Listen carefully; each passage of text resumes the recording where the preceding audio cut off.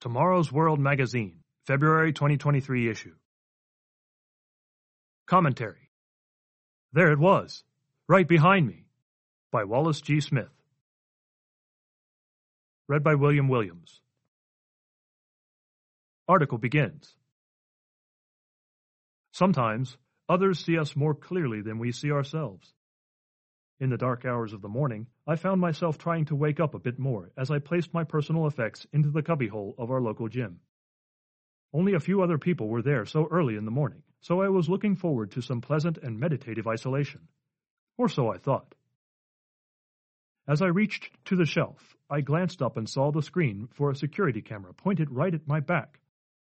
It was then that I saw it, coming out of nowhere, right behind me. It was my bald spot.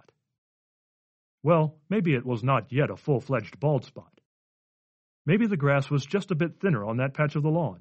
But more and more, when I catch a rare glimpse, it looks like a very good place for the kids to dig in the dirt unobstructed.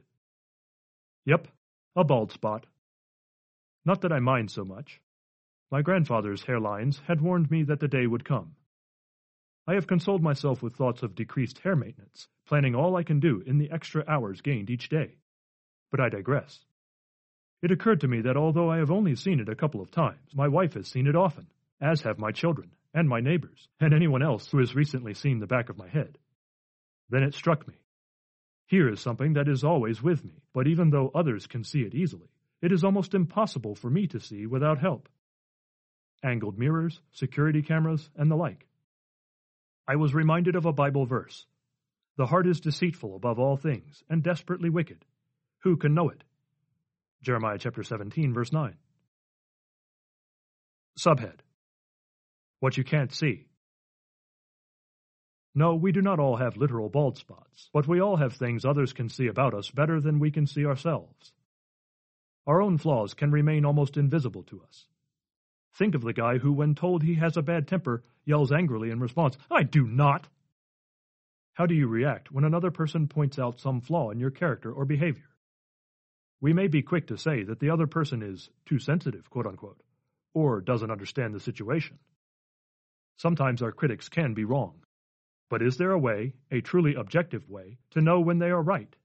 Is there a perfect mirror that can help us see the bald spots, quote-unquote, in our lives? There is. God's Word and His law can help us see what we normally cannot, as long as we are willing to act on what He shows us.